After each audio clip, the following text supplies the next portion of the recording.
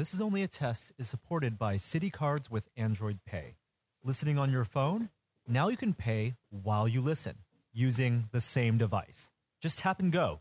Download the Android Pay app on Google Play or visit citi.com/Android Pay to get started. Android Pay is available for eligible Citi consumer credit and debit cards.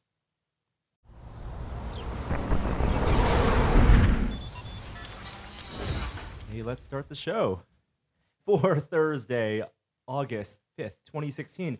August 4th, 2016. Welcome to This Is Only a Test, the official podcast of Tested.com.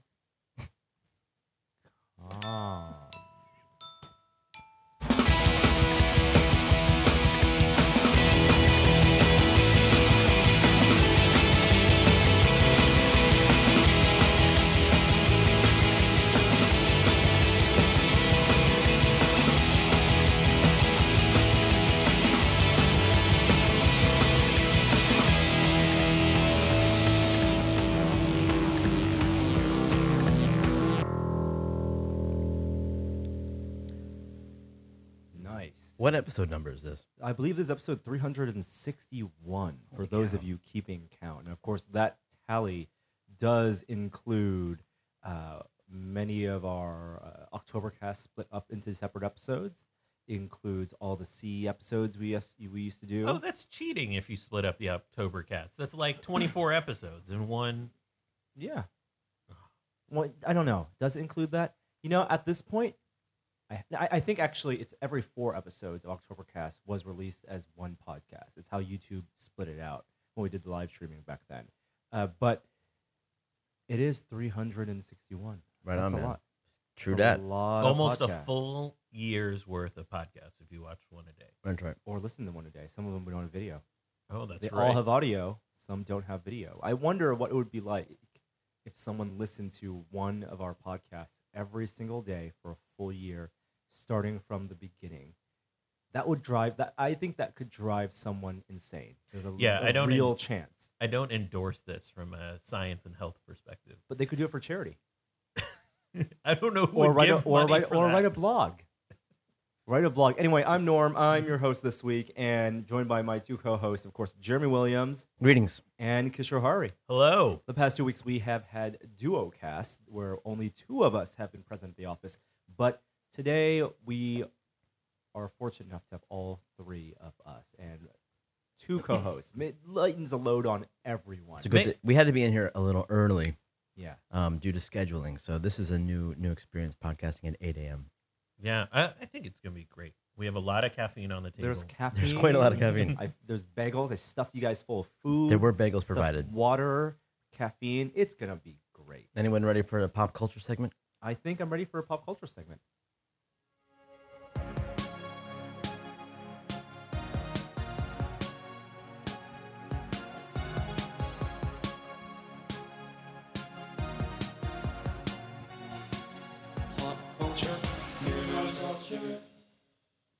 I love that. It's really good. It's great. I have to say, I was so jealous that I wasn't here last week so I could add in my thoughts about Comic-Con because it was my second Comic-Con experience, my first one in nearly a decade. It was like 8 years since I'd been to my last one. And it's pretty different than it was those many years ago. So do you want to hear my Comic-Con recap? I do want to in hear 60 seconds? Yes. No, you can spend a little more than 60 seconds. No one's going to time I'm gonna time myself. Wonder Woman, wow, Yeah. great. Justice League, pretty good. Meeting Paul Dini, who I talked about a few weeks ago, writer on Batman the Animated Series, the Arkham games. Meeting him, talking about his new graphic novel, incredible. Probably the highlight of my Comic-Con experience. Well, Paul Dini's the artist. No, he's the writer. Wait, what? Descent among the comic nerds, everyone. Jeff Loeb is the writer. For the animated series? No. Dini wrote those. Okay. Oh, no, I'm thinking Tim Sale. My Yeah. apologies. My apologies. I mixed up. It's that early. Wow. I was thinking Tim Sale. Just drink your coffee. Paul Dini, you're right, is the writer of Diniverse. Yes. Tim Sale, I was thinking of Jeff Loeb. Mm-hmm. You got it. Now I'm taking more than 60 seconds. There you But meeting him, talking about his graphic novel, about self-esteem, self-worth, all of that stuff was incredible. Simone and I got to meet Neil deGrasse Tyson, which was awesome. Just like it was nerd heaven. But beyond that, my favorite moments were in Artist Alley, talking to various artists, walking the floor. Mouse Guard, which we talked about since Gary is adapting that movie. Peterson was just at his like little Artist Alley booth, just hanging out, talking to people, which is awesome. So I had a lot of highlights like that. You know, after you told me that on Saturday, that you had spent some time chatting with Dave Peterson, I stopped by his table on Sunday, and we had a nice chat also. And he was so nice to give me a book. Oh, really? Yeah. Oh, that's great. Mouse Guard's great for those who haven't read it before. It's a very different type of graphic novel. So I had an amazing Comic-Con and a lot of other stuff that, you know, I was lucky enough to run into the Tested team doing. And then I had a couple lowlights. You had lowlights? Yeah, Oh, no. I went to see The Killing Joke. That's something you were very excited to see. That was the world premiere, right? I didn't end up going to the world premiere because the line started at I don't know, like noon that day for it. Wow. I for a feel 9 worse for o'clock those show. people. I feel really bad for that. Did you see it? I did not see it Okay. after the reviews came out. Don't.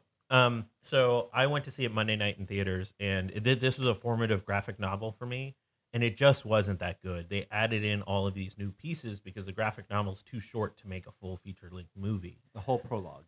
Yeah, and the prologue was more than half the movie, or about half the movie, and most of that didn't work for me. And then there's elements. They were really true to like the actual comic in terms of the panes itself.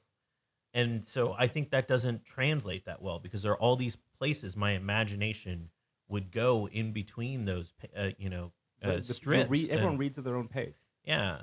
And it felt like they never filled in those moments. Yes, I think that's a problem with many comic book adaptations, whether it's for live action or for even animated series, and often why sometimes the motion comics interpretation is my preferred one.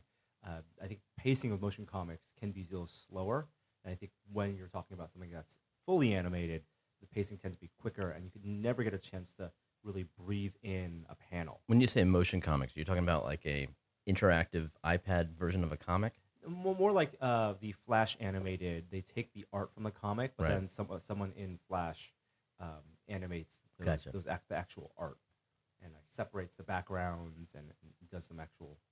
That's not what The Killing Joke was? No, Killing Joke was a fully animated. They did the art style in the vein of the original art style. But you're right. That comic, that graphic novel, Alan Moore's Killing Joke, which is known. This is not a big spoiler. It's known. It's infamous for showing how Batgirl was crippled and how Barbara Gordon became Oracle after being crippled. I would say it's more famous for one of the first stories that showed Joker and Batman as being opposites of each other. You know, different sides of the same coin. Because that's what really stuck with me. It has that famous last scene Mhm. where Batman confronts the Joker and they both laugh and realize the absurdity of their relationship. Didn't work. Not that good. Oh, okay. That was strike. You call that strike one? Well, actually, we should check in with Strike One because Strike One for me was actually Batman v Superman. But Jeremy had some homework last week, right? Well, it felt like homework. Yeah, Norma suggested on the last podcast that I get around to watching Batman v Superman, And that's because we had seen the Justice League trailer and the Wonder Woman trailer. particularly the Wonder Woman trailer, which I thought was surprisingly phenomenal. Phenomenal. Yeah. And so I watched it on the plane as I flew to Pinburg, which we'll talk about later.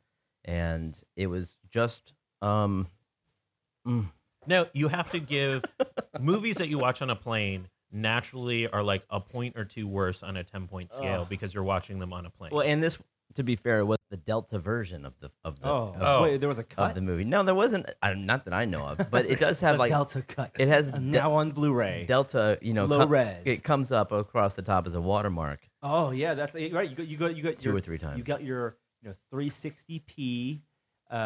You're interlaced with the Delta Yeah. watermark. Their censored cut of the film. It's probably formatted for their LCD and panel. and formatted for 1610 or 4:3. I mean, now I wasn't a huge fan of the last Superman movies either, so I wasn't like psyched Man to of see Steel. this movie. Was there only one Superman There's movie? only one. All right, well, I wasn't a Yeah. big fan of that one. And I loved the last Batman trilogy. Chris Nolan. So I wasn't super psyched about seeing Ben Affleck. But Mm-hmm. I finally got around to watching it because of Wonder Woman. I loved the Wonder Woman character. I thought she took it very seriously. She pulled it off. Yep.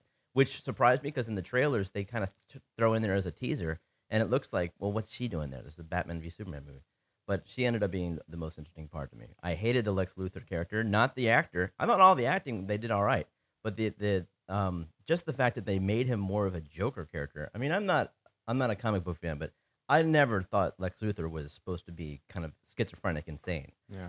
He seemed to be a genius, and just like the criminal genius. I mean, he's supposed to be genius insane. Like, he's so smart, he's insane. yeah. Well, I mean, I grew up with the Gene Hackman, Mhm. Christopher Reeve Superman, and Who is kind of a Joker character? He's a Who, little Gene flamboyant. Hackman? Yeah. I don't remember that. I mean, I remember he was A real Lex estate Luthor mogul? for me. All about that land. So whatever. I mean, it was I didn't need the whole superhero at the end.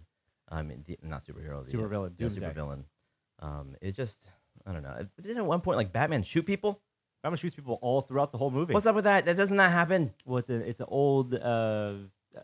These are apologetics, but the writing. I mean, both Batman and Superman kill people in this film. Pretty like Superman kills people? in the like second scene when Lois Lane is. I mean, they never show it, Yeah, but when Lois Lane is being threatened Yeah. by the terror or by the terrorist. Yeah. or the warlord, Mhm.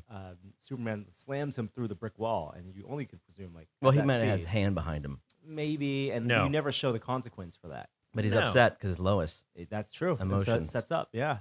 I don't Sets up, know. I don't mess with mind that- Lois. I wasn't so reactionary as a lot of the fans were about that, in the sense of like that wasn't a line that I couldn't cross. Yeah. But the movie never set up that line to be crossed. Yes, and actually, it did in the first Man of Steel. Like for all of Man of Steel's faults, and for some people, it's very big fault. Some can't deal with the fact that Superman kills Zod at the end of Man of Steel, and I'm okay with that if that is the turning point that gives him his "do not kill" mantra. And that's never fully developed and earned, because you see his grief after that, and it's the grief of being then killing the last surviving member of his race, but also killing for the first time and using his power for something his father held him against using. But then in this movie, you never see the consequences of that. And my biggest fault with this is that I think they trying to address a lot of criticisms of Man of Steel.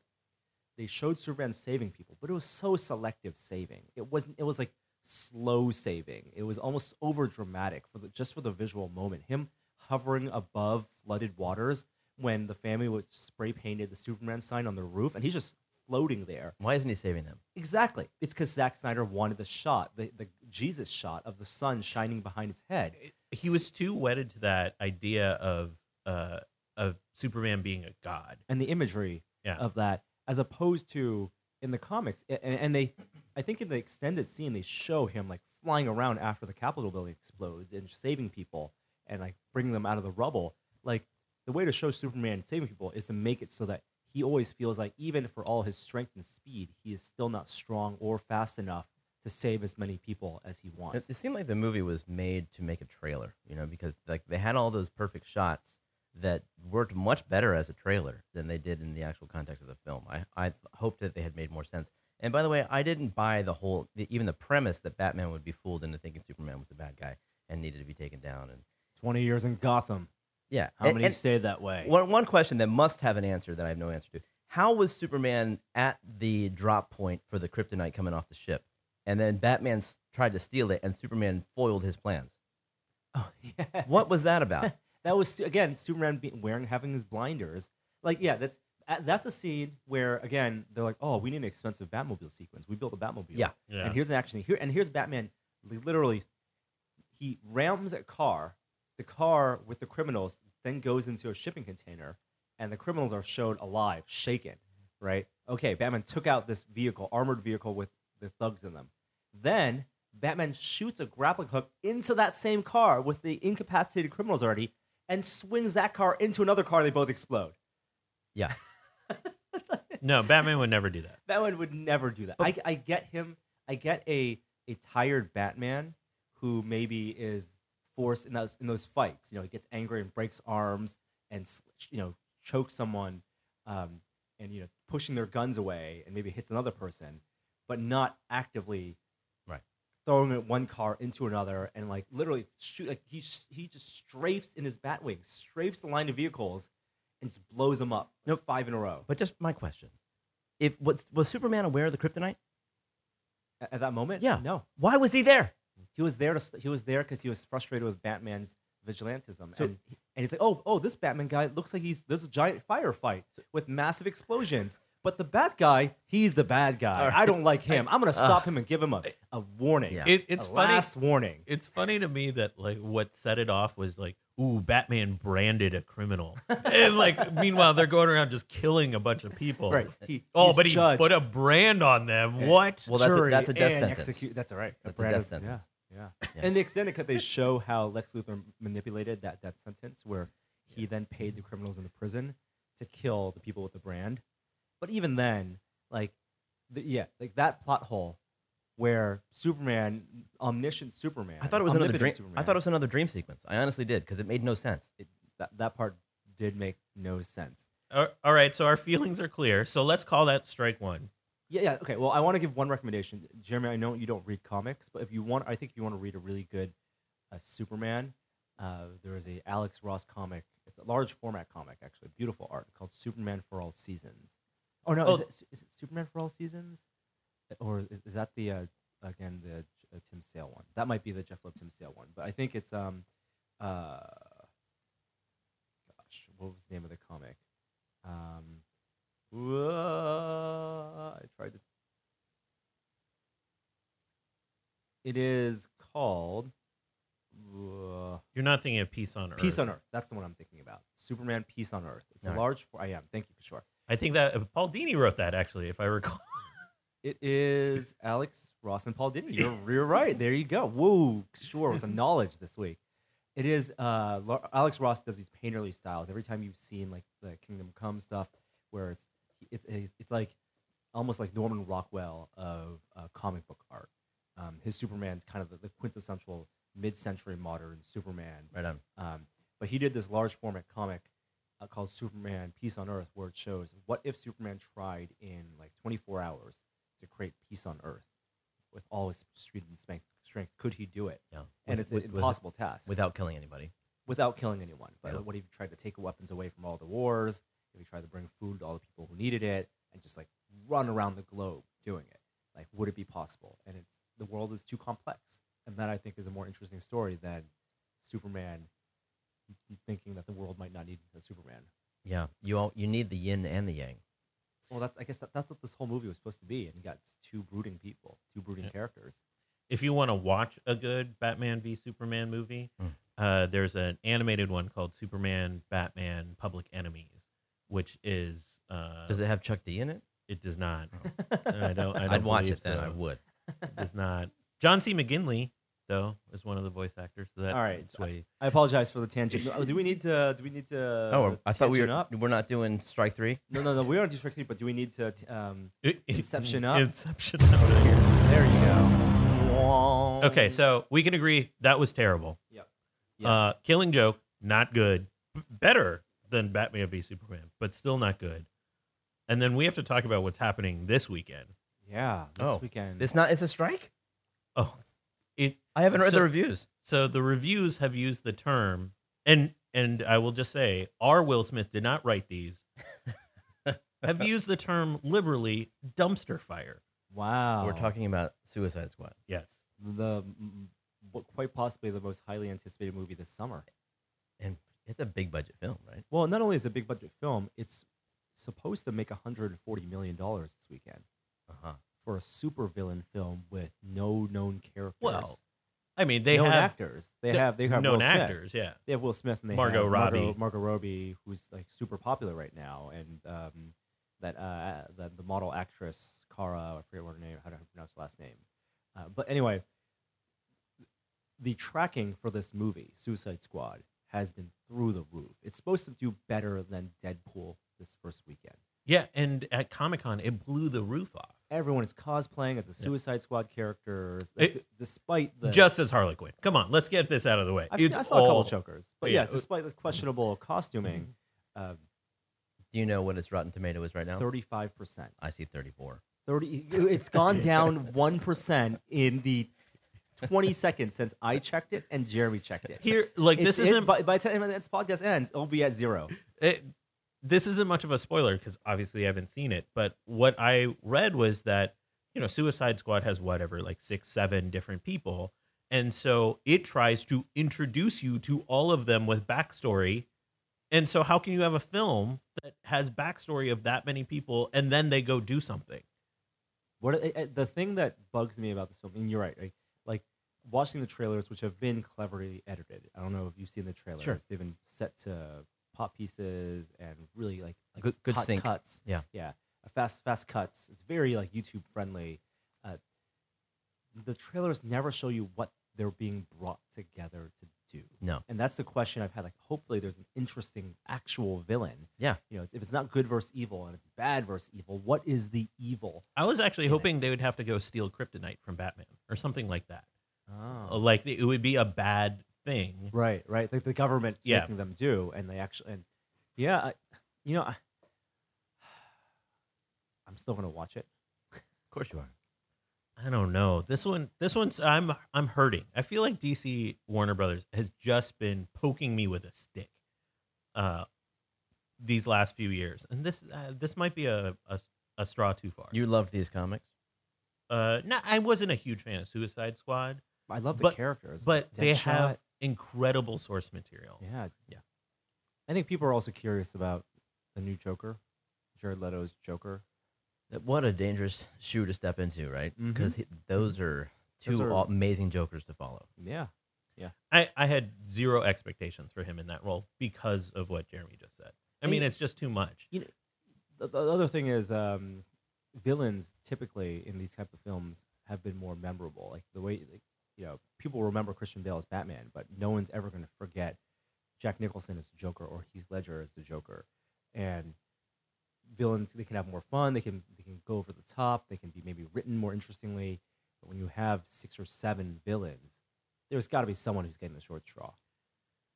If this is true that they try to tell the origin stories of all these people, just can we get to the point where we're past the origin stories? People like them though. Do they? Yeah. Do I need to know the origin story of Killer Croc? No, not the fans, but people. And we still get the origin story of Batman in all these stupid movies. Yeah, that was weird. Like, Well, why? I think they did that one specifically going back to Batman v Superman. The opening shot is the origin story of Batman, him falling into the cave, and also they flashback to his parents' death. They needed that to emphasize his connection to his family. You mean his mother's name? His mother. And not only his mother's name, but also like the reason he exists is, his parents. Why did you say that name? Why did you say that name? And then you're like, I'm surprised someone's got to have made This is a hurting gif about this, but like the moment where Lois Lane, Amy Adams says it's his mother's name, and then like Ben Affleck does his mask is torn off. There's like a big hole in it. And he does a very like oh fuck moment. Oh, like he bites his lip and he goes, oh, I messed up. It's a great piece of no dialogue, and then the whole movie just pays off like oh, whoops, let me walk away here. What? If he had just said "my bad," it would have been redemptive for me. Yes. I'm a friend of your son's. Right. You guys are friends already? All right, we got to get to more positive pop culture news because now that we've taken a giant dump on that universe. Oh, can I talk about my vacation? Yes, please. So let's talk about this. You were, after we recorded last week, you left to go to Pittsburgh. That's right. And for whatever reason, that is where you will find the world's largest pinball tournament every year. There are pinball fans there, and they hold both the World Championships as in early summer, and then they hold Pinburg in the midsummer. This is my hometown. How'd you? You are from Pittsburgh? I am. Well, 700 people showed up, and there was $100,000 up for grabs, and as it predicted, I won nothing. Oh. But I did extremely well the first day. Of 700 people, I finished in 40th freaking place. Wow. Oh, nice. Yeah, no, that was awesome. That's- But what that meant was the next day I had to play against the top 175. and I got destroyed. So the first day I got to play against everybody. Did you actually get destroyed, or where did you end up at the end of it? Oh, in somewhere over 100. That's incredible. Well, no, man. but I couldn't end up more than 175. You're like a top 200 pinball player In the world. In the world. No. My ranking, I actually have a ranking. It's like 350 or something like that. But that still doesn't mean anything because it's a matter of how many competition or how many tournaments you play in. In any case, you needed to finish in the top 40 to even play in the third day. And so I did not do that, obviously. But I did have a couple friends in other divisions play in the third day. Stayed to support them. We had a good time. And I just want to say, like this, if you have any interest in pinball, I know it sounds like I'm a huge nut, and I probably am, but if you are just casually interested in pinball and you have a tournament near you, go to it. If you're near Pittsburgh next year, look into this. Tickets go on sale around December. It's a blast. And there are people there who of all skill levels, of all levels of interest, and it's just a good time and insanely well run. Everything ran on schedule. Awesome event. The whole event is nestled inside what they call Replay FX, which is like a California Extreme for the East Coast, where it's just a ton of video games, hundreds of video games, and then hundreds of pinball machines, all free play. You pay for a pass to get in, and they have bouncy houses for kids, and panels, and live music, and it's a good time. There's lots of rare things. Guess what I saw there? What did you see there? The PlayStation SNES.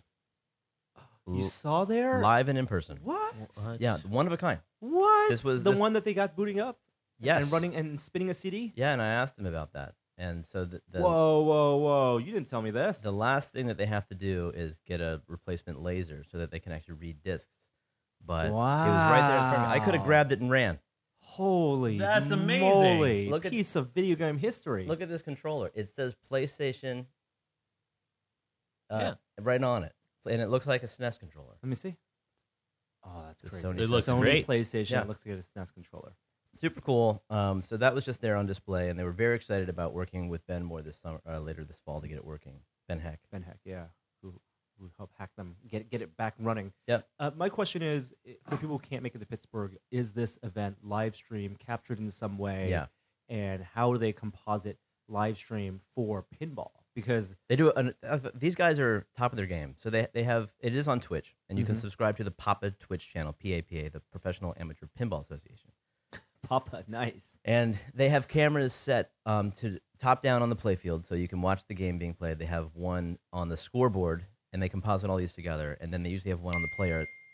And they usually have one on the They player. have one on the player, and it's really they just do a great job. And then there's commentary. Like there's Mhm. 3 guys sitting in a booth. You can't usually see them, but they do have a camera occasionally, and they're just offering commentary, explaining to people what's happening in the game and what they need to do, what strategies they would suggest, and see if the player actually manages to pull that off. Now, how long do these games usually last? And is the commentary actually interesting for someone who does not follow pinball? They try to make it as much so, and some people are better at that than others. The guy who is sort of in the front of this whole event is Bowen Cairns, and he does these tutorials that everyone into pinball has seen. And if you are just getting into pinball, they're the ones you want to watch because he is very user-friendly. He's a teacher, Mm-hmm. so he has the ability to speak about pinball in a very accessible way, but also speak about it while he's playing. There's got to be the technology for them to annotate, too, on their live stream. Oh, that would be great. That's not happening yet, but you mean Right? like a football style, like exactly. Like on the playfield, video playfield, like draw the line. Well, you need to do this trajectory that's a for great him idea. to hit that point to Yeah. finish this mission. He needs to go hit. He can hit 3 options. He can hit here, here, and here. But then the ball needs to land on this part of the flipper, and like that I would love to see. Oh, see, now I want to see that so badly. Right? Yes, I'll suggest that. That's a great idea. And like, even after the fact, I mean, live would be the most entertaining to watch with that kind of annotation. Sure. As a layer, no, the technology must exist. This is the shirt from this year, very 80s style. It's All got right. like this grid style background. It's I dig it. It was a good event. I was happy to go. 80s are back in. 80s are so back in. I know That's- we want to jump into the next thing and talk about the 80s. I want to talk about what I did this past weekend, which is a different event. Okay. What Well, did you do this past weekend? Well, I was in Las Vegas this past weekend. I went with Frank and Joey. It was my bachelor weekend, Oh wow. and Last hurrah for Norm. I guess that's what it's supposed to be. Everything that you're supposed to do on that week, that kind of weekend, we did. But I the mean, only except thing for, you seem to be like Yeah, functional I right now. I didn't so. vomit or anything. I wasn't left on a rooftop or anything like that of Caesars. The thing that didn't want to talk about is that Frank took us to a gun range. Okay. Yeah, they have those there where you can fire any kind of weapon practically, right? Yes. And we didn't do the thing where like you drive an hour outside of the city and fire a rocket launcher or something. That would have been a little ridiculous. But I fired guns before, pistols before. I've been on press events to fire, machine guns, like World War II weapons before. And this was like that, where you buy a package. They had, though, the thing I want to talk about, they had a gamer package specifically. It was like $190, and you could fire 4 guns that were based out of Counter-Strike. These are the guns that people they really cater to like the people who play Call of Duty and Counter-Strike. Yeah. So here's your Glock, here's your MP5, here's your M4 Commando, and here's a sniper rifle. So I had friends who did that. Sniper rifle, really? Yeah, there was like your typical like scout sniper rifle from Counter-Strike, and there was also the massive like the sniper rifle that was so loud that you were standing back like 8 feet behind Frank as he fired it. I could feel the wind, like the air hit me. 8 feet behind him? Yeah, just like Jeez. boom, hit Wow. me as he fired it. So like just getting a sense of that, and we of course the thing that I wish they had in terms of like these kind of live experiences. I always like, how do you make it more interesting from a technological standpoint? I wish it was better lit and filmed with high-speed cameras. Sure. Because like you could bring your own phones in, and we all shot with high speed on our iPhones, which you can do 100 FPS, 240 FPS, and it would look crazy cool to see the muzzle flash and the shells eject from the side. But if they had like a Sony FS700 or any of these like just even prosumer cameras today that could do good low light and good high speed at 240 FPS at 1080p Or even higher, right? or even higher, that's like an easy thing for them to sell. Upsell that. Upsell. They'd pay. right? They'd pay for that package, that camera in a week. Easy. Like anyone going there, like people don't pay for photos, they pay for the experience. But the thing they're going to take away is their Instagram photo. Like in a culture where everyone just wants that 5-second clip or photo that they can share about their experience, that's a no-brainer for me. Why low light? Why don't they have it lit better? I mean, you need much better lighting to do high speed. You need pretty high lighting. That's what I was I mean. Like Yeah, but they had should- spots, but it was well lit. It just wasn't lit well enough for the phones to capture it all Right. that well. Oh, gotcha. Yeah, and the phones don't resolve in any kind of dark situation. The other thing that I thought was really cool was that we went for the additional package. They had a virtual zombie shooting experience. Now, when I say that, like it exceeded all my expectations because it sounded like they were, you can shoot a static target. Like you hang your target. Right. It looks, and then it Rather zip than a lines bullseye. back, right? The zip lines back, and you shoot it, and then the guy goes, "Oh, you killed that guy. Oh, is there any doctors in the house? Oh, is he dead? Yeah, you killed him." I'm like, okay, whatever. Give me my $20. Yeah, it was way more than that. Like it was a lot. Like, oh, you shot your 6 shots. Now get out of here. They had the package where like you could play like a Left 4 Dead style game, and shoot real guns at a Left 4 Dead style game. Left 4 Dead style game. What do you mean? So they had a room where they had downrange a projection screen. Mhm. Like I want to say it's about at least 15 feet by 15 feet, maybe 20 feet by 20 feet projection screen. So it's not fully encompassing, not 360, but it's pretty sizable, and a projector projecting software on it, and so the game plays out, and zombies run at you. And This is civilians, an original game. an original game, Huh. and you shoot real guns at the screen That don't fire ammo. that fire ammo. No. Blanks. Yeah, no. Real bullets. And the game reacts.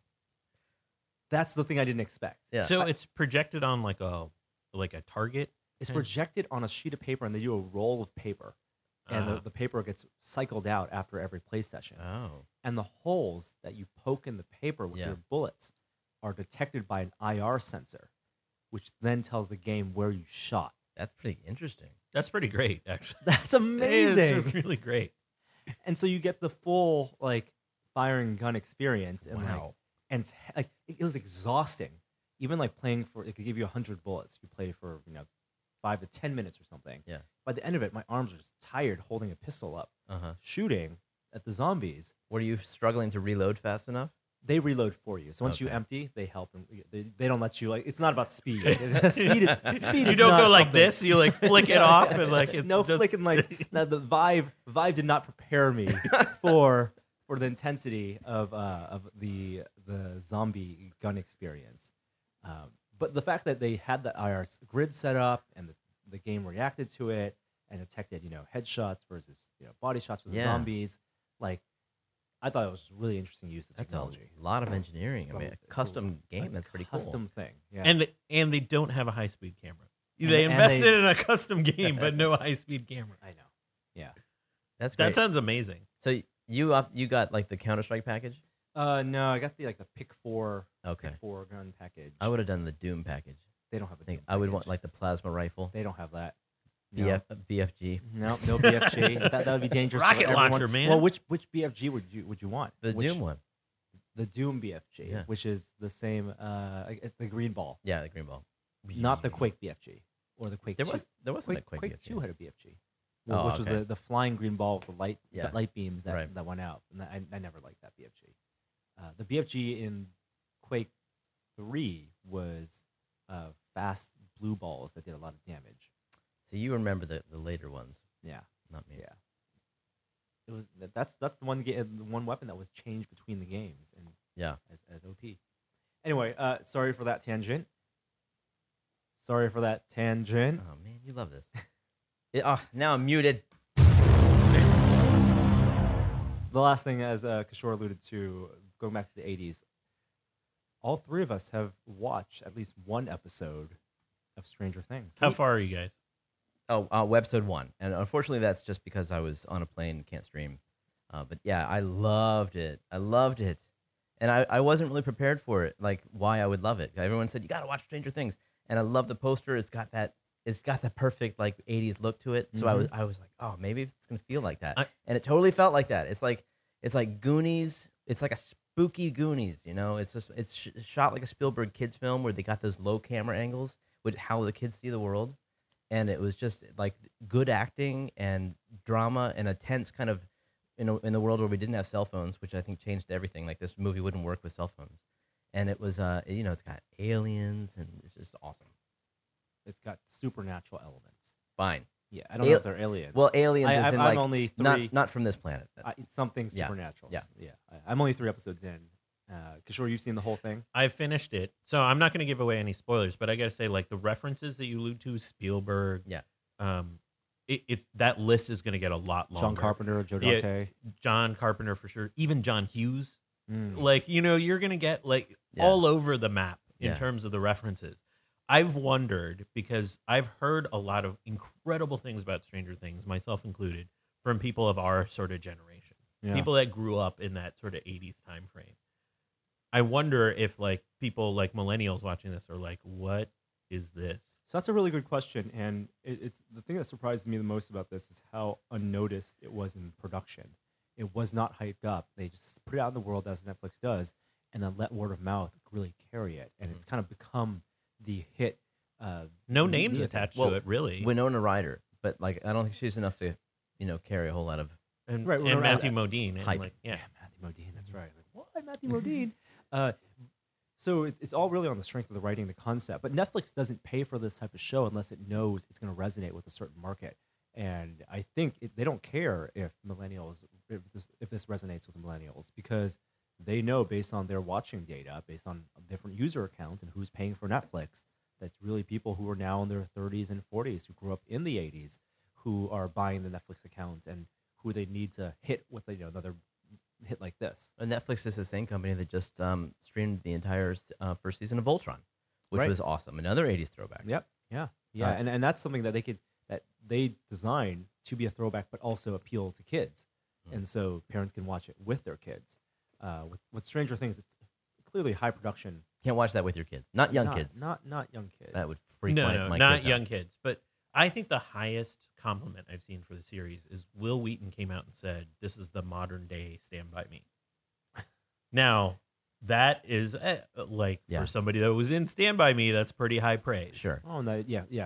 They do have. Why does it have to have this scary factor though? I mean, Stand by Me is a classic film, as was It's Stand By Me, But Stand By Me is classic in the sense that it's about the relationship between the four kids with the backdrop of something that, from a kid's perspective, is really terrifying, finding the dead body. Right. And that imagination, Yeah. like that one catalyst sets off all Right. the things that clash But between them. I felt like Super 8 was the modern Goonies in some ways too. And I love Super 8. I can't wait to watch that with my kids. But it's terrifying, and I can't watch it until they're like maybe a little bit older, maybe with double-digit years. So same with Goonies. No. You could watch Goonies now. Goonies, Goonies is pretty is like- terrifying. No, that's like 6, 7, 8. Sloth Maybe love 8. junk.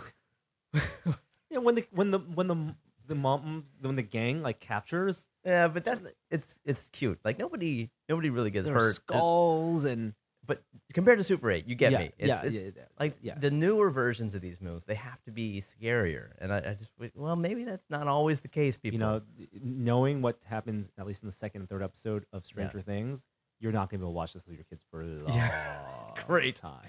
Like, Great. have they seen Poltergeist? No. Okay, well then they're not gonna watch Stranger Things. Yeah, no. Even I was, as the show progresses, I definitely was. I started getting a little scared because it's scary. the way they set the mood is incredible.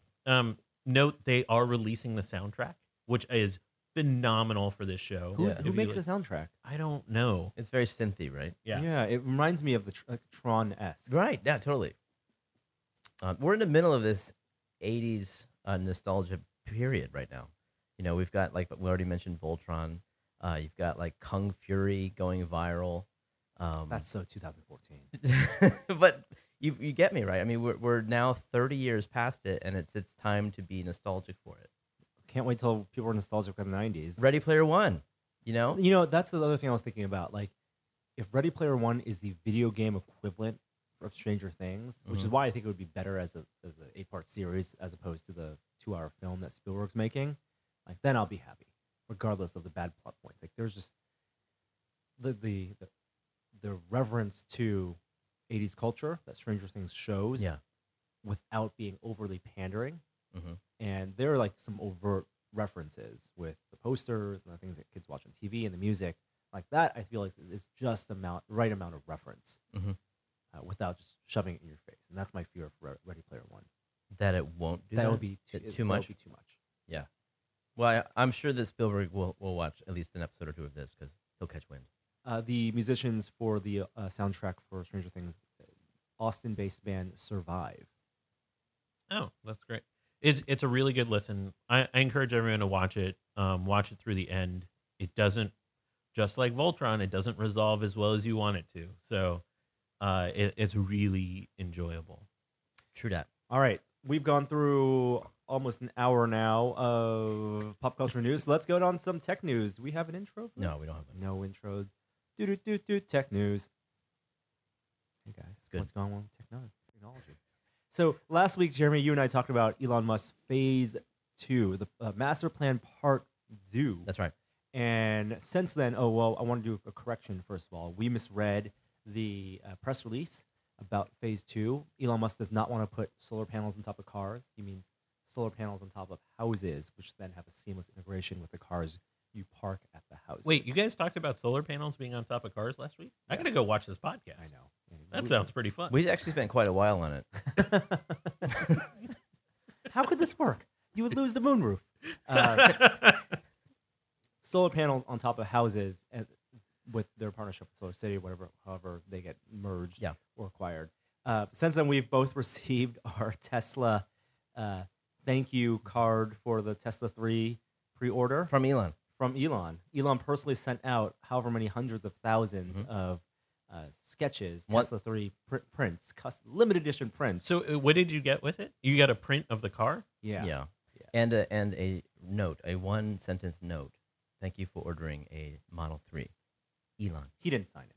It Well, was printed Elon. I'm pretty sure he approved it. Fair enough. And this past week also we saw the debut, the unveiling of the Gigafactory. Yeah. So the Tesla owners that were invited to that, they were the Tesla owners that had enough reference codes used to order a Model 3. You understand? You understand? So like, No, I don't. if like a Model S owner gave their code to a friend and they used that code to get a discount on the Model 3, and like 10 okay. people did Referral that, code. a referral code. Yeah. Then if you had enough of those codes used, you got invited. So if you had enough rich friends Yeah, right. and Then you're early enough adopter and influencer, then you got invited. these were the tastemakers. So they were invited out to the opening of the Gigafactory. okay. And so, but I guess the Gigafactory is officially 14% finished in terms of its footprint. You know, it's up and running, but the building that exists is only 14% of the final footprint. Inside. The yeah. actual building. The actual building. The building on the outside structurally is done. No, What 14%? It means it's going to be it's massive. 7 times as big. Yes, it is going to be the biggest footprint of any building in the planet. So what's there right now is not the biggest building in the world. No. At all. No. It's only a seventh the size. That's correct. Currently. Yeah, they showed a cool CG render of it expanding, and it's nuts. It's absolutely freaking nuts. Because it looks like a big building already. Yeah, it Maybe does. not like a really giant IKEA distribution. Right. factory. Not just an IKEA, but an IKEA distributor. Yeah, and they announced that they want to, once this is finished, they want to just move everything there. Like Fremont, I don't know what they're going to do with Fremont, Sorry, but they're going to movie. bring raw materials in one side of the building and spit cars out the other end. Are they going to build? Then is he going to build his giant literal solar city in the backyard of that? I have no idea. Because you know how he did that big talk about how if we built this area of land, if we just filled it with solar panels, that would power the Earth. Oh, right. Right? And yeah. like if he buys enough of the land, it won't be that big, but he could start building those panels out Yeah. in the backyard. I don't know. That is actual evil genius Mhm. supervillain business he's operating in. Biggest building in the world, giant solar panel, self-sustaining solar panel city. Like, did you not see Spectre on that base at the end? I have one suggestion for him though. To really make it a supervillain base, he either like covers the outside of this facility in a faux volcano. So it's, or inside he has a 360-degree office that's just all glass that Yep. sits in the center of the factory. That is his office, and it just has like a glass table. No, and no. him in it. The glass table. So this is what needs to happen. He has that office glass table, 360 degrees, and he doesn't build a volcano around his city. If he builds sun reflectors panels that flip up and down, and then at some point near the end of the movie, it looks like a volcano. And then his glass office legs sprout out of it, and it walks around. Really, I was just gonna suggest having a cat in there, an just a evil cat? cat. Bald cat, one of those. Not bald. I was just gonna say white. I mean bald. That would be cartoony, Norm. Elon Musk is classier than that. Okay, he's not Claw from Inspector No. Gadget. I'm telling you, we got to get this guy on the podcast. I think he's a little busy. He doesn't live far from here. We can do it. All right. I'll put in some calls. So we also had some phones announced, or at least a big phone announced this week, the Galaxy Note 7. So Samsung's Galaxy phones are on a 2-phone-a-year release schedule. You have the Galaxy S7, which came out earlier this year, and this is now its bigger brother, and also the Galaxy 7. I guess they do the 7 and the 7 Edge, which is slightly bigger with the curved screen. This is the Galaxy Note 7, and the Note line is denoted not by just its size, but also its support for a stylus. So the Note 7 has... Well, and let's jump to the sci-fi thing. It has an iris scanner in it, Yeah. which What? is like the real sort of selling point because there's some problems with it. Actually, we'll talk about the problems real quick before we go back to the iris scanner. It's running the old Snapdragon, so the 820, which tends to overheat. And only has 4 gigs of RAM, which is a little bit low, I think, for a phone of this caliber now. Now, that out of the way. Oh, and it's shipping Android 6 instead of 7 because it's a sort of ahead. So those are all a little bit disappointing. Iris scanner, so the front-facing camera is now going to be able to look at your eye. Did they demo this? I didn't see a video of it being demoed. I mean, is this what I'm doing to sign into my phone? Honestly. Is that? I don't know. I hope you don't have to hold it that close. That's what you do with iris scanners. You get right up on. I've seen movies. So Samsung's calling the iris scanner as something that's more secure than a fingerprint scanner, which it still has the fingerprint scanner on the home button. Apple's rumored to be doing the same thing. So it's You know- an infrared scanner I'm reading. and it shoots an infrared light in your eye, Mhm. which it uses to pattern the iris. It doesn't indicate how far away you have to be for it to work. Here's my thinking about this. I think that this is a really, while a novel idea, I think it's not going to do what they wanted to do. Because if the benefit of an iris scanner is security, then Samsung's kind of missed the point of a mass market feature like this. People don't necessarily want these features because they offer more security. They want the features to add more convenience. Well- And the reason Touch ID is so successful, and the reason fingerprint scanner sensors, biometric sensors, have been successful on phones, isn't because now phones are more secure, any more secure than your password or your lock phrase. It's because then you add that extra the layer of instant unlock, even though and with the good enough security. Yeah, practically speaking, I agree with you. But in terms of Apple's narrative, I think they want security because that's a part of their whole pitch now. And we've seen legal precedents that have said that fingerprints can be involuntarily submitted to unlock phones now. And we know they can absolutely be spoofed. Right. So I'm imagining that iris scanners will work in their It's an favor. expensive piece of technology, You're not like. hardware you have to put in. Could you imagine a kid waking a dad up to get his iris scanned to unlock his phone? That's not going to happen, you know. But you Now, can, you if can it- like grab my finger. It won't work on this phone because you probably have to like unlock it and like swipe and do something. But if it ever gets to the point where it's more passive, that it can recognize a face coming over the phone because it has some sort of always on and can scan without you even touching it. It can see you look at the scanner. That would be potentially quicker than the thumbprint. I don't think it's ever going to be quicker. So the trade-off, it's quick and secure. And the reason that I think fingerprints work quick and secure is it's a direct contact sensor. And so you have less margin for error when you're scanning something directly on. If we're talking about any type of optical recognition where distance matters, and then the expectation becomes you're training people to have to hold their phone in a certain way, to hold it and to hold it in a certain light. Like we know those cameras, optical cameras, are not that. Even infrared cameras are not that great. And for Apple to do it, they want to do it locally because they wouldn't want to send that data up to the cloud to unlock. And so that's a lot of processing power and hardware costs they're putting in for something that isn't going to be useful for the 95% of 99% of people who buy their phones, but maybe the 5 or 1% that really care about it in the business market or the paranoid market care about. I tried to be devil's advocate. I can't. I mean, this phone's going to fail because it's $600 and you're only getting 4 gigs of RAM. And right now, like the OnePlus 3 is 6 gigs of RAM at $400. I mean, so there's fundamentals of this phone that are not going to work well in the market right now. So I don't think this iris scanner is going to be what makes it fail. But you got to admit, this is a cool piece of technology for phones to at least explore. I absolutely agree. I think the thing that, especially in the Android market, the things I like the most are that there are enough manufacturers out there, and even though their motives is still like Apple to generate cash and to get people to buy phones as often as possible, which is no one should do. The way they're doing that is to experiment with features, whether that's with Project Tango or with new types of sensors or better cameras, and they can shotgun features at the wall and see what sticks, where Apple really only has one try. And if they release a phone, whether it's with the headphone jack or not, and people don't buy it, then that's bad news for them For a year. for a whole year. Is there anything about the Note 7 that will provide a better VR experience?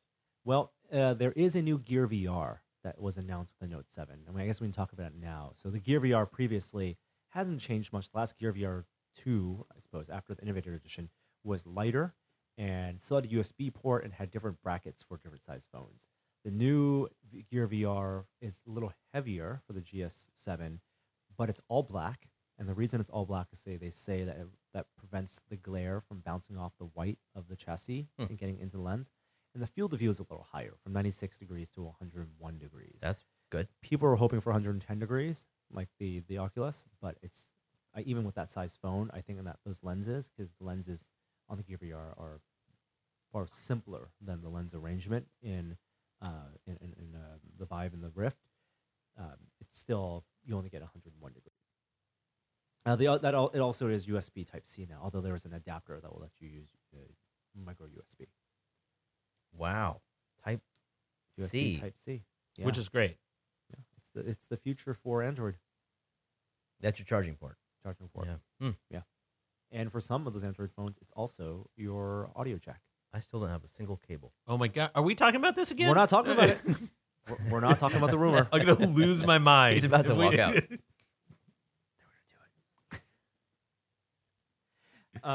The phone is also still 2560 by 1440, and I think everyone's kind of waiting for when is the first mass market 4K phone going to hit, and if that is actually necessary.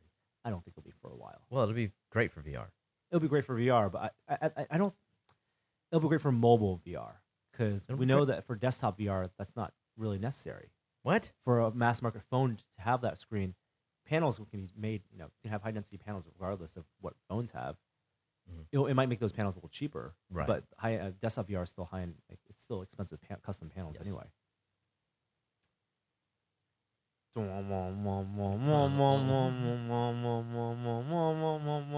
What's happening? He's I'm playing doing the the interstitial transitions for you. Someone's not doing his job. Olympics start this week. That's like a go back in time transition. No, it's not. The That's just what like a transition. The for what's Inception? next. No, No. I thought that was Inception's- like a time warp kind of Inception thing. is let's layer up. We've gone too deep into a tangent. We got to bounce back up. Okay. Oh, Gotta go back. Is that what you think? I always associate with it's like the new version of Wayne's World. That kind of thing. No. Inception's we've gone too deep into a tangent. Wait. man. Let's just ask a fundamental Three question. layers. Have I've you seen seen it. Inception? Yes, I've seen Inception a couple times. All right. Fine. Shut up. No, play the other one. That's actually was an appropriate moment there.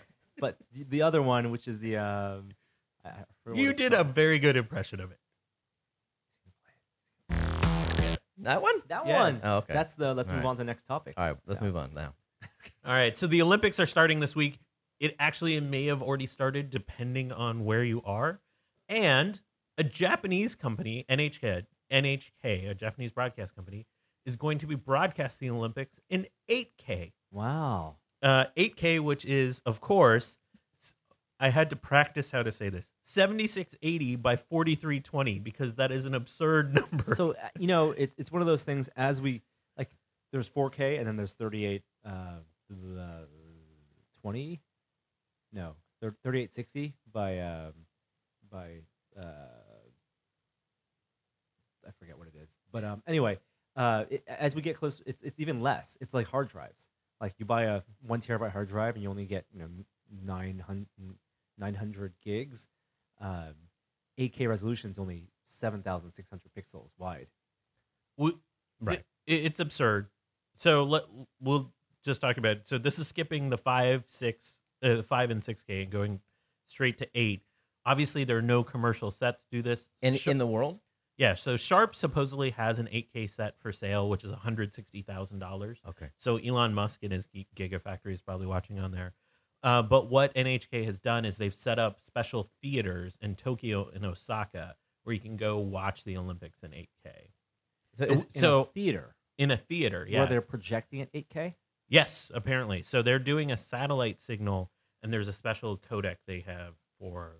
So they're they're sending it wirelessly with compression. So we've seen 8K footage. This is one of the things that Will and I were super blown away by what CES, I want to say 4 years ago, when we were at CES. Sharp had at their booth 8K video, and it was NHK. There were only 2 cameras in existence at that time Yeah. that could film in 8K, and they had it displayed on this.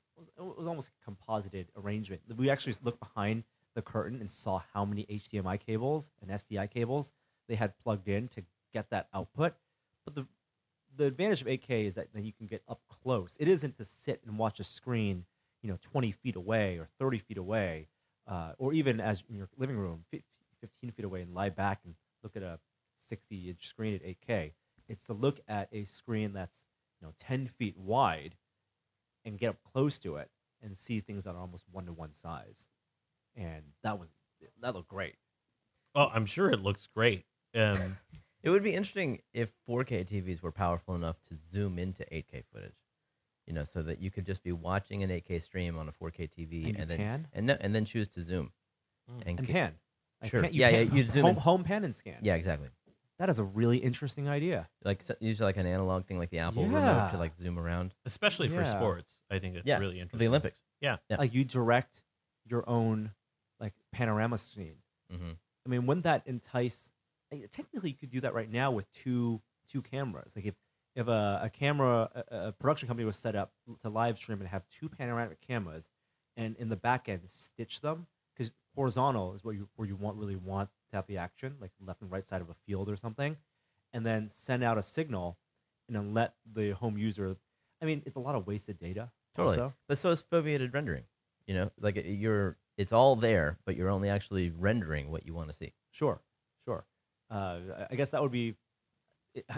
Majority of people wouldn't get it, but okay. I guess the advantage there is that you wouldn't need people to buy new TVs. It's all in processing. It's all in bandwidth and processing. Yeah, heavy processing. And if DirecTV, Comcast, or whoever your digital provider, or even if it's Apple, right? Even if it's streamed, if you have the bandwidth to take a 4K signal, but instead of it'd be actually less than a 4K signal. Most people have 1080p screens, and 4K is 4 images of that. If you're talking about maybe 3 or 4 wide, so only triple the amount of data as a 1080p signal, but then in the software in Apple TV lets you pan left and right through a real life sporting event, that could be an attractive option. Yeah, it would be. Only for a couple things, though. Yes. Would that be worth panning Right. for? Definitely not scripted content. It would just be fun. I don't think it would be like how you'd want to watch it with your family, but it would be an interesting option. I like having the cameraman in control, the editing guys. Of course. Let them do their thing. Yeah. Just out of curiosity, with all the bad press about the Olympics, are you guys going to watch? We watch the Olympics in my house, so yes. Opening ceremonies are always a big thing. I remember the last one was amazing. Danny Boyle directed it, the London one, and they had Tim Berners-Lee make a fake Tim Berners-Lee. So good. That was the London, and the closing was also great because you had all the British music come out in that too. That was one that had all the crazy smelting. Smelting. But they also had like LEDs at like every seat throughout, so they could do like special visualizations throughout. The one in China was a little misleading. So it was a huge opening ceremonies, and I think like Ang Lee directed it or something, or some other like famous Chinese director. And while they had some effect, like they had giant Buddha footprints in fireworks walking down. In fireworks made footprints walking down to the stadium. What they broadcast was like CG. Oh, wow. I didn't know on that. top of that. That was the one with the projection mapping on the floor, right? Yes, that where the was amazing. waves. Yeah. Of people. That was was a great intense. South Park I'm always- episode where I'm going to Cartman remember. freaks out about that. I'm going to just remember the drummers because that was the most spectacular. Because there was nothing CG about that. That was just like a million drummers on the field, Like Olympic caliber drummers, Yeah. and they were amazing. 8/8/2008. You know, I like watching some of the Olympics. There's always interesting technology that comes out of it. They're always trying new things, but Olympics are also like devastating. So like I don't know. Sure. There is a Real Sports, which is a sports documentary, investigative journalism show on HBO that had an hour on why no one should ever hold an Olympics because of the devastation it wreaks to the communities, both in the financial and economic impact to those areas. So I think that's especially true for Brazil right now. I'm going to be watching. I watch the Olympics just like you do. We watch it in our house, but I am also going to be watching from a science side of things, which we'll get to later. All right. All right, good, you did it. Boom. Anyway, this week Windows, a bunch of things coming out the Microsoft side as we've been leading up to. You have the release of Windows Anniversary Edition. Excuse me. This is the big 1-year update to Windows 10, and alongside with that, Windows 10 is no longer free. You guys update all your computers? I did. I came in right under the wire, and then I forced the anniversary update last night. Wow. I haven't had a chance to play with it very much, but my computer didn't break, Okay. which is my first barrier. But I'm excited about the anniversary edition. Are you going to do it? Oh yeah, I think I'm going to do the update. It's one of those things that when you know it's coming, then make sure to not leave your computer on overnight with things unsaved.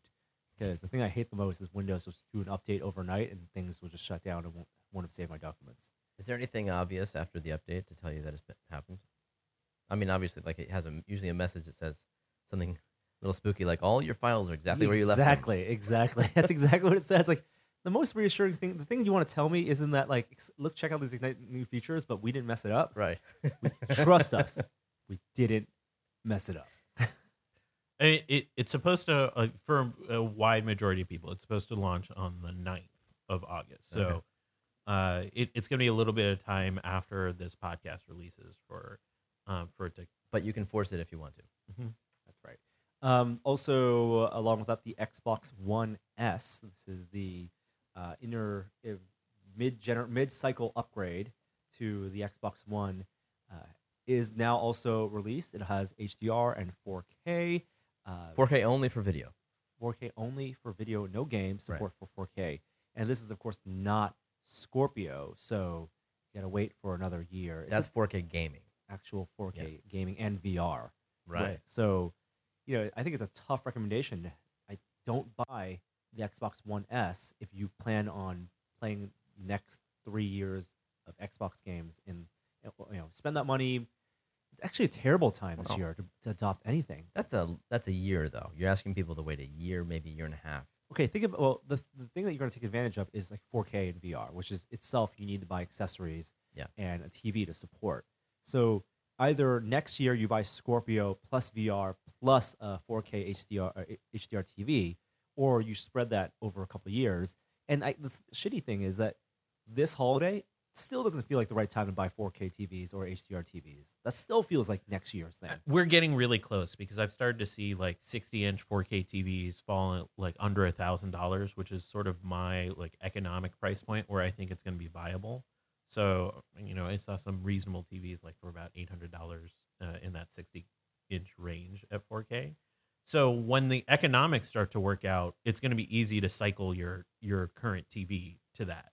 But when they're in that like $1,000 to $2,000 region, it's much harder sell. Absolutely. Also, who's going to buy this? Is it people who have Xbox Ones or don't? If you have an Xbox One, don't buy this. There's no reason to upgrade, spend more money now when you're probably going to buy another new console next year.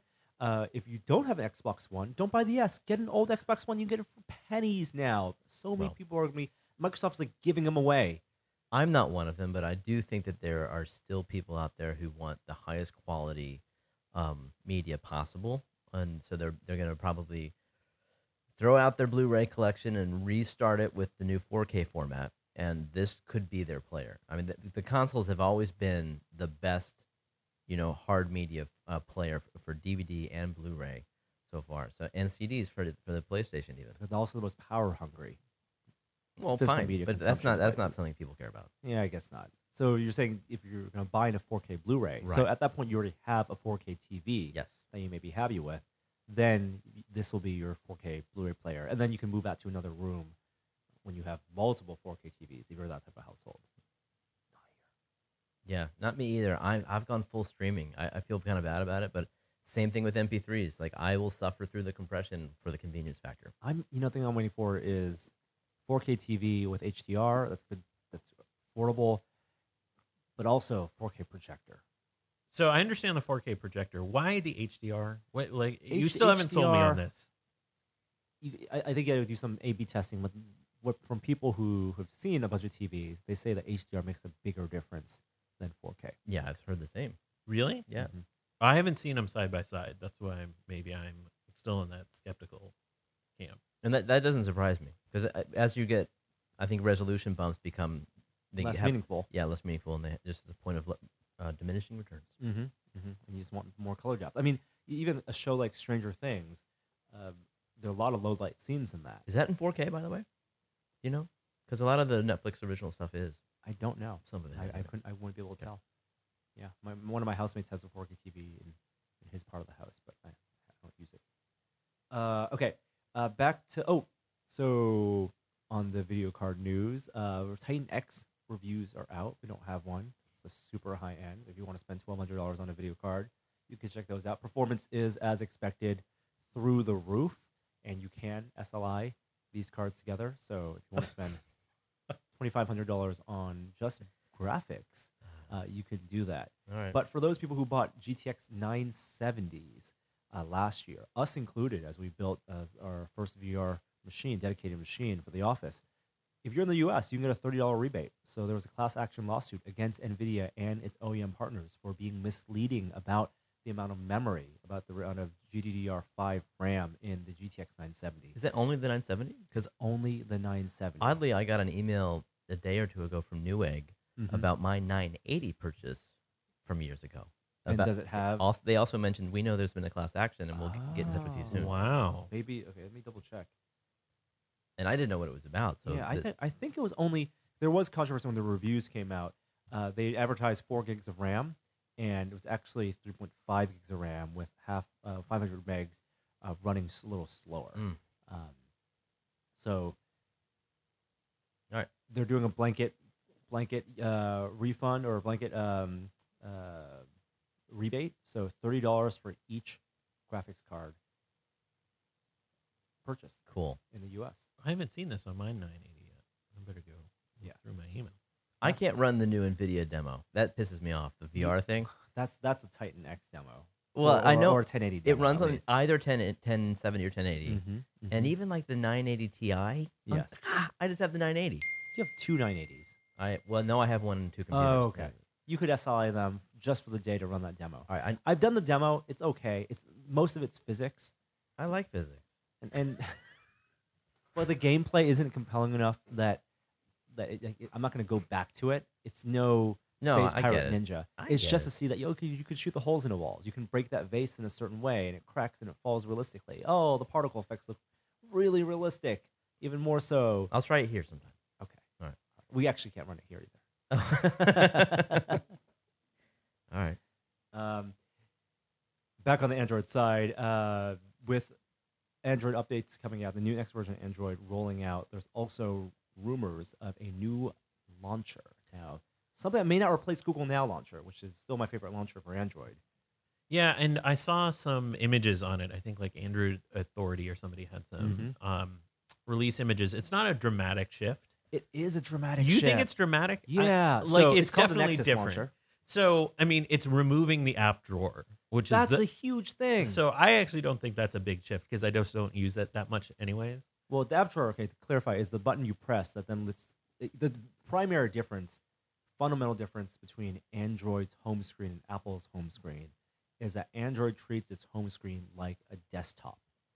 And in the desktop, you have icons, shortcuts, plus widgets, and you can add spaces and go left and right. You can put in even windows and a lot of windowed apps on top of your desktop in many cases. And then where your entire list of apps live then is in like almost like a start menu folder, the app drawer. On Apple side, of course, there is no app drawer. Every icon just lives on desktop. You can't put widgets on. You can put them in folders, but that's it. So Android is taking away a dedicated button to go to the app drawer, and instead you swipe up from the bottom to see the app drawer. Big, like clear, pane of glass on the bottom that you swipe up. In addition to that, they're getting rid of, and again, these are all just like leaked screenshots, rumors. They may be getting rid of this dedicated search bar at the top of the screen. Yes, they are. That one is the one that was most concerning to me. I'm wondering how that's going to work because it seems like this whole launcher design is oriented on more of a task functionality versus a desktop functionality, as you alluded to before. So it's going to be more like we saw rumors of what Google Now on Tap redesign was going to look like a little while ago. And it seems like removing that search bar is part of that. That it's going to be more oriented on like, what do you want to do? Assistant, the Google Assistant, where Siri has the functionality on Apple's side to say create appointments, set reminders. Here it's going to be more explicit. You pull up a menu and it'll have the buttons, create reminder, set appointment, find restaurant, find directions, and then you press it and it'll be context aware to send you to wherever you want to go. We've already started to see this show up in a few of the apps. So Maps got a redesign recently, a few weeks ago. And it is a lot better for just my day-to-day functionality. So the search bar is going to be hard to let go of. But outside of that, I'm generally pretty excited about it. I suggest we proceed. Absolutely. Okay. The other thing I want to talk about is YouTube now has thumbnail scrubbing. This is a feature I've requested forever. On Still Untitled, I believe I called it as the feature that porn sites had first before YouTube. Oh, so you can now choose your thumbnail from any frame? No. Oh. Thumbnail scrubbing is a user experience thing. Oh, so you, like So as Mouse you over. mouse over a thumbnail, you get a preview of the That- YouTube video. Apple invented that. Did Apple invent that? Yeah. That's Well, YouTube has not had it, no, and that's it's like great. the most useful feature. Of what? It's super useful Super useful because you Yeah. get a preview, essentially like a preview without a click. It's great. Exactly, and if it's smart, like in Premiere, when you're editing video, Premiere thumbnails do the same thing. If you click in Premiere as you edit video on a clip at that point, it'll launch at that point. Now, Yeah. YouTube, I believe, will probably still launch at the beginning. But I wish that was also an option that can scrub without having a ton of bandwidth. Again, the bandwidth comes beforehand as you scrub the whatever dynamic thumbnail. But when you click, I bet it still launches at the beginning. Is it going to be true on mobile or just desktop? I think just desktop. I don't think that would make sense on mobile. Well, I think that I've seen scrubbing done where you can swipe on mobile to actually do the preview instead of actually doing a click. All right. Now it's time. Oh, one more bit of tech news. Bitcoin value plummeted this week. Should have No. sold, Norm. It was at one point last week, and past couple weeks, it was above $650, the price point which I bought my Bitcoin. Oh yeah. And I was riding high on breaking even. Yeah. 2 years later, 3 I'm years gonna later, hold on to that puppy. and I held on to it, and I could probably have used it for a bunch of other things, but Bitcoin value now at around $500 because there was a hack in one of the major Bitcoin exchanges. So in Hong Kong, I believe Bitphoenix. It's the name of a PC case manufacturer, Bitphoenix. Anyway, it's also a Hong Kong-based Bitcoin exchange. They halted trading after detecting a security breach in which I believe over $60 or $70 million in Bitcoin was lost or stolen via social media, which dropped Bitcoin prices in the U.S. to about $520. That's a straight up crash in price. Dizam. All right. Another couple of years, it'll be back. Yep. All right, let's go thank our next sponsor, or thank our sponsor again, if we can. This Is Only a Test is supported by Citi Cards with Android Pay. How cool is it that we live in a world where you can use the same device to listen to This Is Only a Test and buy your morning coffee, groceries, and more? And did I mention it's a super fast way to pay? Just use your Citi Card with Android Pay at the register.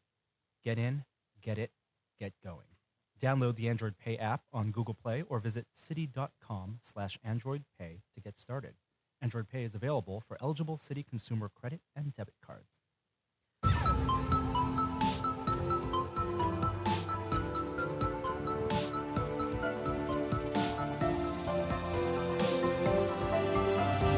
Now it's time for a moment of science. We lost another pioneer this week, Seymour Papert. I might not be saying that right. He was an MIT faculty who was a founding member of the MIT Media Lab, pioneer in everything from artificial intelligence and construction theory and mathematics. But he's most famous for bringing to the fore the idea of studying how childhood thinking develops as it applies to learning. And he wrote this really influential book called Mindstorms, which then turned into a partnership with Lego that produced that line. That's awesome. Wow. So like a lot of the work that Media Lab and MIT has done on childhood thinking really goes back to him, because that's sort of a basis of studying children thinking is really a basis for understanding how we learn in our environments. And combine that with Marvin Minsky passing at the beginning of the year, which was a pioneer of artificial intelligence at MIT. It's sad. So if you haven't, check it out on MIT's site, the retrospective of his work. He couldn't have been a more influential scientist out there. You usually post these links in the show notes on tested.com, right? Yeah, I'll post a link to the video they created.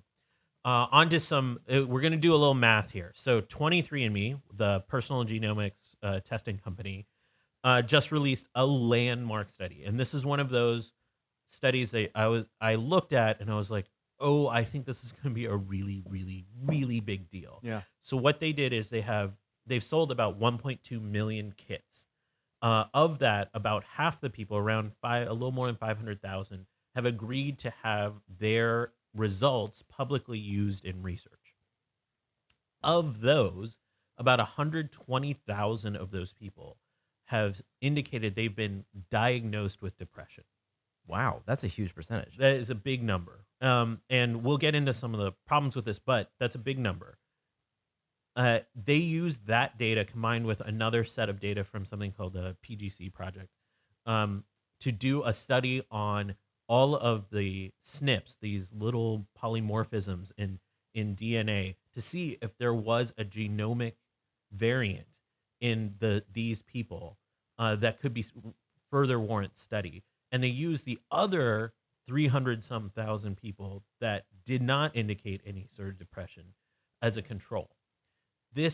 That number, about 120, 130,000 people that were in this study, that's more than 10 times the largest study ever done on depression before. So the promise of big data, which has been 23andMe's whole, business model in a lot of ways, is starting to come to bear. So now out of that, we found 15 what's called SNPs, these polymorphisms, these variants that are going to warrant further study. And people are like, whoa, I think is the reaction. This is the kind of thing where if you have a newborn and you want to take a DNA sample, you could look for these SNPs. It's not to that point yet, because it's I wouldn't say it's predictive. What it's really going to do is say to scientists, like, here are 15 areas that you should study in much more greater detail. So it gives us that sort of zoomed out perspective of here's where to study, because there's so many base pairs in DNA. Like, how do you figure out what to study? Yeah. What sort of variants that you have? This is allowing us to do focus. So we're not nearly to the point that you're suggesting.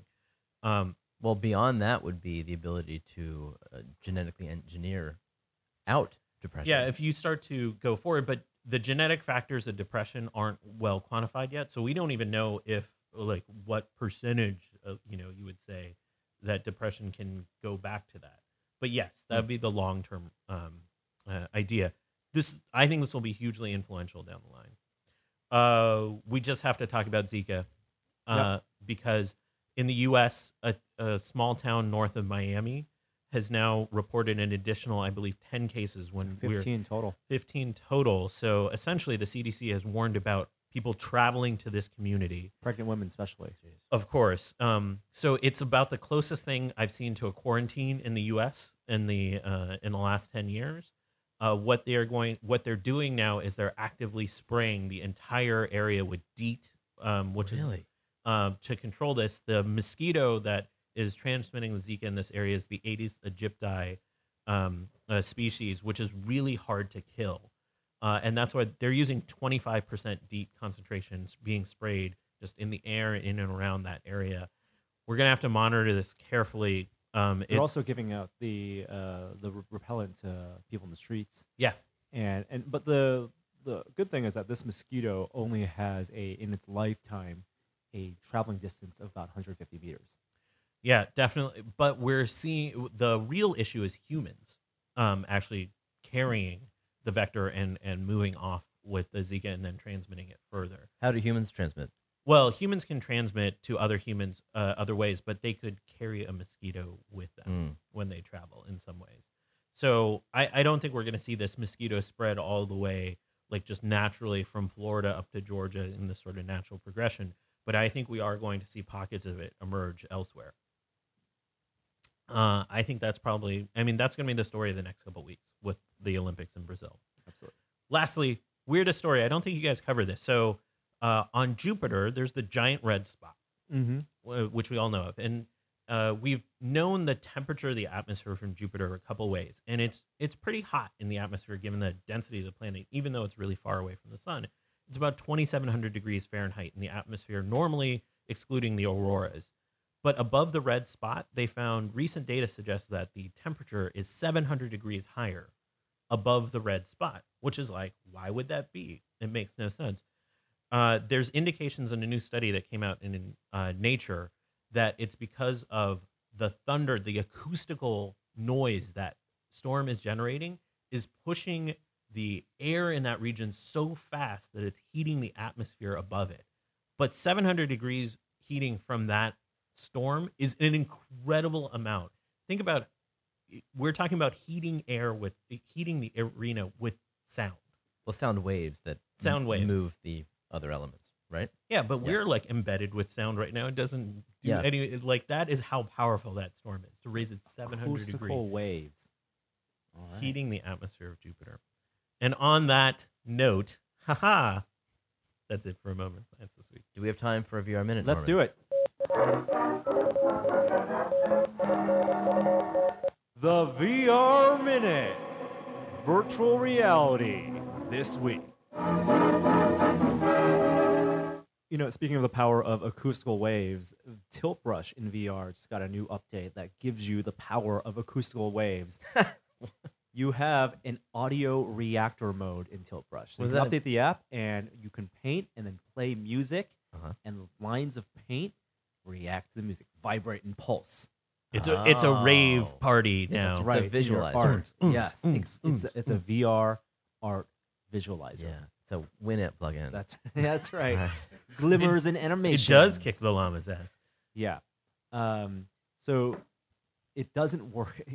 There's no dedicated player in the app. You basically alt tab out, play music, and then have it play through Windows default playback. Yeah. And then your drawing reacts. Whatever. It's like a neat little feature. Is there? So can I? I don't use Tilt Brush that much. There is a way to download other people's artwork, but can I see it replay their drawing? Can I see them create it in front of me? I don't know if they have that outside of the gallery. The Okay. replay may only be the gallery, the developer gallery Okay. that they've been constantly adding. PlayStation VR, of course, still coming out October. How do I buy one? Yeah, you can't. The pre-orders are all I all know. done. I gotta get. Well, I gotta like be there at midnight, right? I have to get in line. Yes. All right. Like this is going to be a big VR launch. I'm surprised you haven't pre-ordered yet. It was Oh. too quick. Can we do a duo cast where we do a premium video with me and Jeremy standing in line? I'll be out there. It doesn't need to be dual cast. It can be all three of us. Plus, I'll wait in line for you. All you I guys. need is the headset. I already have the You wands. have the wands. I have You the don't need camera. the bundle. No, You just need the headset. that's the problem. That's why I didn't pre-order. Got but it. I think that's what everyone needs. No one's Yeah, like, I know, I'm standing in line for the wands. Well, no, I mean a lot of people don't have the wands. So yeah, it's true. But the ones are relatively cheap, and they still haven't announced Neo. So maybe if there'll be, I don't have a PS4. If they do eventually announce a PS Neo and they do right. a VR bundle, that might be the one to hold out and buy anyway. Okay. So crossing fingers. There's only a few months till October. I guess holiday season is still beyond that. There's a leaked image on Imager, and Polygon found it that it could be the manual for PSVR, promotional pamphlet, and it says that the play area based on the viewing, the viewing angle and the viewing space of the PSI camera is approximately 2 meters by 3 meters, about 10 feet by 6 feet. That's pretty decent. That's pretty decent. Yeah, Just with a single front-facing camera, right? just with one. I mean, the camera has Yeah. stereo and IR, but just with that one camera. So I think that once it comes out, we'll be doing a lot of testing on the tracking fidelity of that camera. We're looking at the pamphlet image, Yeah, it looks suspiciously like one of the Valve. one of the Valve ones. Yeah, Illustrations. I thought so too. And then Oculus Connect signups have started. So if you plan on going to Oculus Connect, you should look into signing up. I think Jason Rubin says very exciting games lineup. I think he's looking at you, Jeremy. I'll sign up. Yeah. Jason Rubin said the next 6 months are going to blow away the previous 6 months. I'm not surprised he said that, I'm- given that they want to sell a lot of Oculus Touches. That's right. And I think they said, obviously, that because Oculus Touch is on the horizon and those games are going to be more compelling, just as any motion control can be. I just wanted to add, because you tried a couple different VR experiences at Comic-Con. I think the videos are already up. Yeah, yes. Where you saw the touch Yep. demo. And Yep. did you do Rick and Morty I there? did do Rick and Morty. Yeah. So one of the things I did was Batman in PSVR. Oh, you did the Batman demo. So I did it twice, actually. So the first time I did it, I had a kind of a horrible experience. Like Oh. I had a little bit of motion sickness, and the tracking was poor. Mm. And so I kind of like indicated to you just as we're walking by, I'm like, meh. And then I went back and tried again because I was like, that just seems so far off Yeah. of what I expected. And I tried again. It was wicked fun. So Okay. it was totally on the second time around. There was something wrong with the tracking the Alright. first time out that made my experience Hmm. terrible. And it was a short demo. You go down in the Batcave and You I ride got- the tube down. You see yourself in the mirror. You are Batman. You throw a batarang. Yeah, I threw some batarangs around, and I was really surprised at how much fun and how good the tracking fidelity was, because that was an unideal room to be doing VR. Yeah. In, like in the middle of the DC booth. Right. And I think that's all the time. Not a ton of news in the VR space this week, and we are running low on time. Can I add one thing? You may absolutely. I need add a one minute thing. because I really meant to talk about this earlier. Yes, please. Let me start with this. So when I was in Pittsburgh, I got an Uber, and apparently Uber has a major base there. And the Uber driver informed me that they have self-driving cars in Pittsburgh. What? Uber has like a fleet of self-driving automobiles, and this is not something with actual drivers in them as well. Dummies, crash test dummies behind the wheel. No, I'm not kidding you. Did you ride one? Freaking Google it. I saw it. I thought this guy was an office rocker. I Googled it. It's true. They have like these cruises driving around town with these sensor arrays on their rooftop, and this is where they're doing self-driving testing. In Pittsburgh. Yes. Well, I understand because they hired away a lot of Carnegie Mellon roboticists to do some of their automated, automated stuff. So that makes sense. Now, dude was telling me they don't even use GPS because they have such a fine map of the entire area that they're more accurate than any satellite can provide them. That they can look and they know every nook and cranny of the streets, of the sidewalks. But of the there must be details. optical tracking still. No, there is totally optical. It's optical, it's radar, LiDAR, it's sonar, all that stuff. Yeah. But that they rely on their own mapped system and that it is so well defined that they're driving around the freaking city right now. You know, the one thing that I was thinking about, we're relying so much on these computer vision systems to do optical and object recognition, right? Recognize object in the street, which is useful, but you also have to create maps based on that. And we could help the thing that's solved, a problem that's solved with computer vision is fiducial marker tracking. It's solved with AR. It's how VR kind of got kickstarted on the consumer space. So the city should just layer the everything with that? I think I can totally imagine a test future or a test city where so you have designed hidden fiducial markers in clothing, in architecture. Yeah. And that would bootstrap computer vision. They should totally build a test city somewhere. Yeah. That would be amazing. Because the computers map to see the markers and have high contrast markers. Yeah. They can lock and untriangulate that so easily. Drone delivery systems could use the same thing. Perfect, right? And at that point, you're going down a path of teaching the robots to only recognize the fiducial markers. And so if you want to hide from the robots, all you got to do is take off the fiducial markers. Oh, now you're thinking in terms of sci-fi for real. Right? I love it. Right? I'm thinking about the business model of this. If we built a test city, we could just go to all of these companies and be like, do you want to, pay to use our fake city? And it's a design problem to design the fake city and to design a fiducial marker system that would work and be seamless visually within the architecture and design of the world. Would be so fascinating. Stop signs don't need to actually have English letters on them if they're not the ones reading them. That's right. Why not? Yep. Yeah. And everyone recognizes the shape. That's right. Yeah. The hybrid. Fire hydrants. There are things that are just built into the design of cities that could perfectly be marked with these markers. I would think it would be the paint lane markers. I mean Like that's how the Model S right now recognizes lanes. It sees the lines, so that is in one sense a marker system, but give them more markers. Oh wow, Joey just closed the door and it sounds so much better. Oh wow, we could have closed the door. Anyway, we got to run. So thank you, Jeremy Kishore, for joining us this week on This Is Only a Test, and thank you guys out there for listening. We'll be back, I think next week. I hope next week for an episode. It's been quite busy around here. What's coming up on Testa this week, real quick? On this, we just put out yesterday the Adam's one-day build of his bear costume, the head of his bear costume, including that test walk he did around San Francisco. Our Comic-Con stuff is basically all wrapped up. We've done so many videos, so really would appreciate it if you guys checked all those out. I'm sure you guys saw Frank's Creepy Fig and the build videos that went along with that. Next week, we have a new Frank project that we are unveiling that I hope you guys will like as well. That's probably the big thing next week. All right. And I think that's it. Do we have an outro? Oh, I forgot that I'm in charge of that. Man, I don't have that link. I need that link sign. I'll get you next. We'll do 2 next week. Or the week after. 2 next week. All right. I'm sorry. Yeah, I know you're sending in the good outros. Yeah. Keep them worries. coming. Thanks. We'll See you guys next week. Bye-bye.